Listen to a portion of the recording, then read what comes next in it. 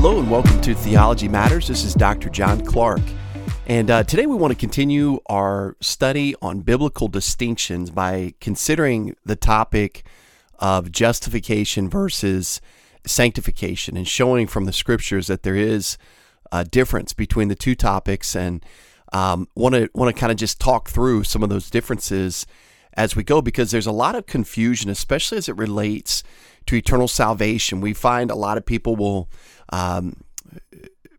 include sanctification teaching as prerequisites to be justified by God, and there's a lot of mixing and matching. And so it's our desire to study to show ourselves approved and to rightly divide the word of truth, and that's really the goal in these small, quick studies. And so when we look at the term justification, we want to define it because it's a Greek word, dikaiō, and in the verb form, which is what I just said, it means to bring out the fact that a person is righteous.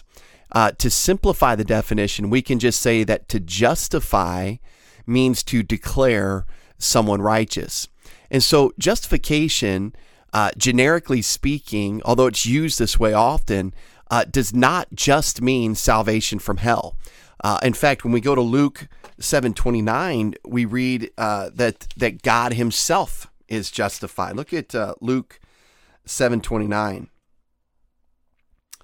And when all the people heard him, even the tax collectors justified God, having been baptized with the baptism of John. And so we see that God is declared righteous or justified in Luke 7:29. So it doesn't mean that somebody is saved from hell necessarily.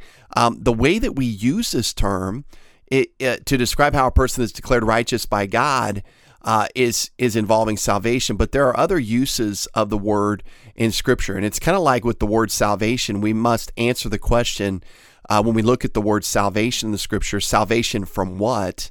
To understand its contextual meaning. With the word justification, we must answer the question by whom in each context to understand its contextual meaning. We kind of looked at that in the last study. We looked at being justified before God, being justified before men or by men, and then being justified by ourselves, as what we know as self-justification. But when we talk about justification before God, remember that there are two unsolvable problems for mankind in terms of trying to go to heaven or in terms of obtaining eternal life. Problem number one, we each have a death penalty sentence for being a sinner. Romans 6:23 says the wages of sin is death. That's true of every man, woman, and child who's ever lived and who lives on planet Earth today. The second problem is that we don't possess a righteousness equal to God's righteousness. God's righteousness is perfect. It's never faulty. He never has a moment where he's not righteous. And so on the basis of those two problems, we don't qualify for heaven. We could never qualify for heaven. That's the good news of the gospel. Jesus came to die and pay the death penalty that you and I deserve to pay. Problem number one solved. And problem number two is also solved through the righteousness of Jesus. God has determined that whoever trusts in Jesus Christ and his finished work for them, that they will be credited or imputed righteousness. Not just any old righteousness, but the very righteousness of Jesus Christ, the perfect righteousness equal to God's righteousness that can allow them to enter heaven. And so when we look at justification before God and we compare it to sanctification, we need to understand too that sanctification has a couple of different aspects. And we'll talk about that briefly through the course of this study. But I want to look first at the aspect that most people think of. When we talk and hear people mention sanctification, the aspect that we typically think of is what we would call progressive sanctification or spiritual growth, where you become more righteous in your behavior. And so I want to compare those two and make a distinguishing comment even regarding the time element involving those two. And so when we look at justification before God, that happens at a moment in time where a believing sinner is declared righteous by God. And we see that a couple of different places. Let's go to Romans chapter 5 in verse 1, where it reads, "Therefore, having been justified by faith, we have peace with God through our Lord Jesus Christ." And so we see at the moment that we believe in the Lord Jesus Christ, God declares us righteous. He justifies us. Romans 8:30 also says this, "Moreover, whom he predestined, these he also called. Whom he called, these he also justified. And whom he justified, these he also glorified." Now, the word justified, actually all of those words in that verse, are all in what we call the aorist tense in the Greek. It represents a point in time action. It represents a very distinct time, a point in time that a sinner was declared righteous before God or justified before God. 1 Corinthians 6:11 reads this, "And such were some of you, but you were washed, you were sanctified, but you were justified in the name of the Lord Jesus and by the Spirit of our God." And so we see these verses bring out the fact that justification before God is a moment in time. Now, progressive sanctification, in contrast, is a process of time. And it's a process of time where a believing child of God, one who's already saved because they've been justified, is made practically righteous by God in their daily life. And so let's look really quickly at a verse in Hebrews chapter 10, and then we want to develop these concepts a little bit further. But Hebrews chapter 10, verse 14 reads this. Hebrews 10, verse 14. "For by one offering he has perfected forever those who are being sanctified." And so again, representative of a time element there, especially for progressive sanctification. And so the time element is one of the major things that distinguishes justification from progressive sanctification. With justification, you are either justified or you're not. You can't be kind of justified. You can't be almost justified. You can't be getting close to being justified. You either are or you aren't. And it's like being pregnant. You know, a woman is either pregnant or she's not pregnant. You can't be kind of pregnant. You can't be almost pregnant. And so justification functions the same way.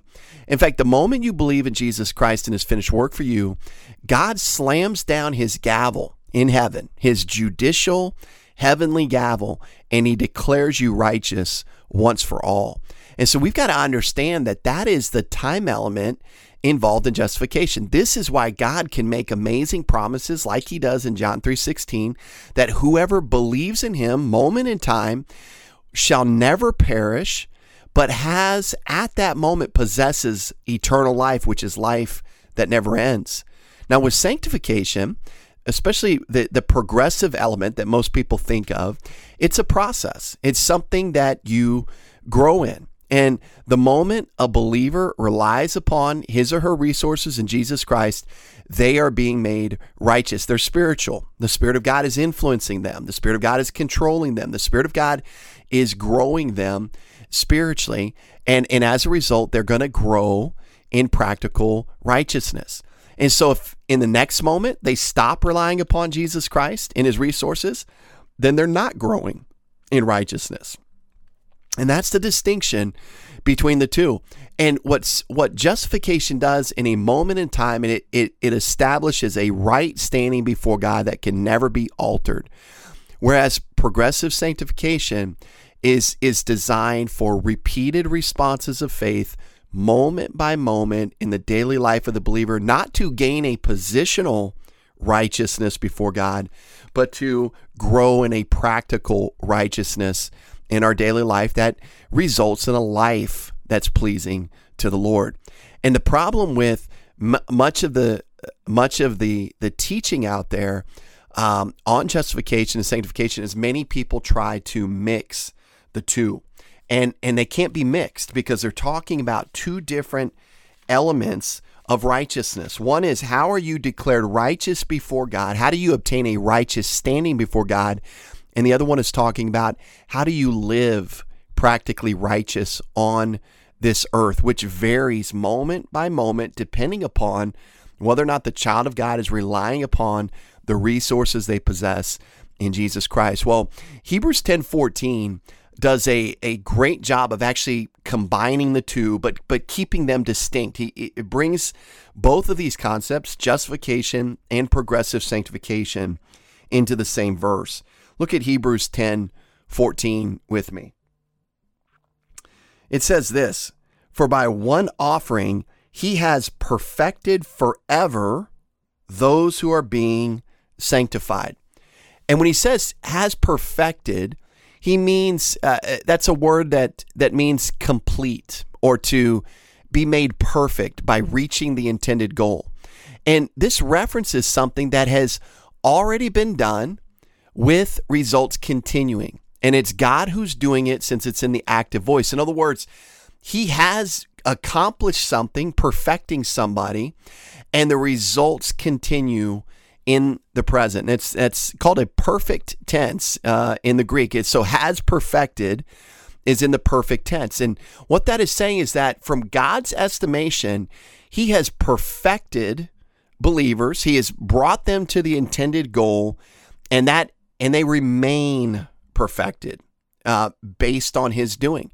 And he's talking there about justification. They are righteous. Believers who trust in Jesus Christ are righteous. They remain righteous. They will always be righteous in their standing before God. And then in the same verse, he says, the same people, the ones he has perfected, and this is done by one offering, he has perfected those who are being sanctified. And being sanctified, the word sanctify actually comes from the same root word as holy. It means to make holy, to make clean, or to set apart. And obviously we can see the change in the verb tense. This references something that is being done presently. And since it's in the passive voice, it speaks of an outside source doing the action to us. In other words, God is the one who is sanctifying the believer, and he's doing it in the present. And so obviously we see has perfected reflects a done deal, completed event with ongoing results. Being sanctified reflects ongoing actions in the present. So you can see the difference between justification and progressive sanctification in that verse.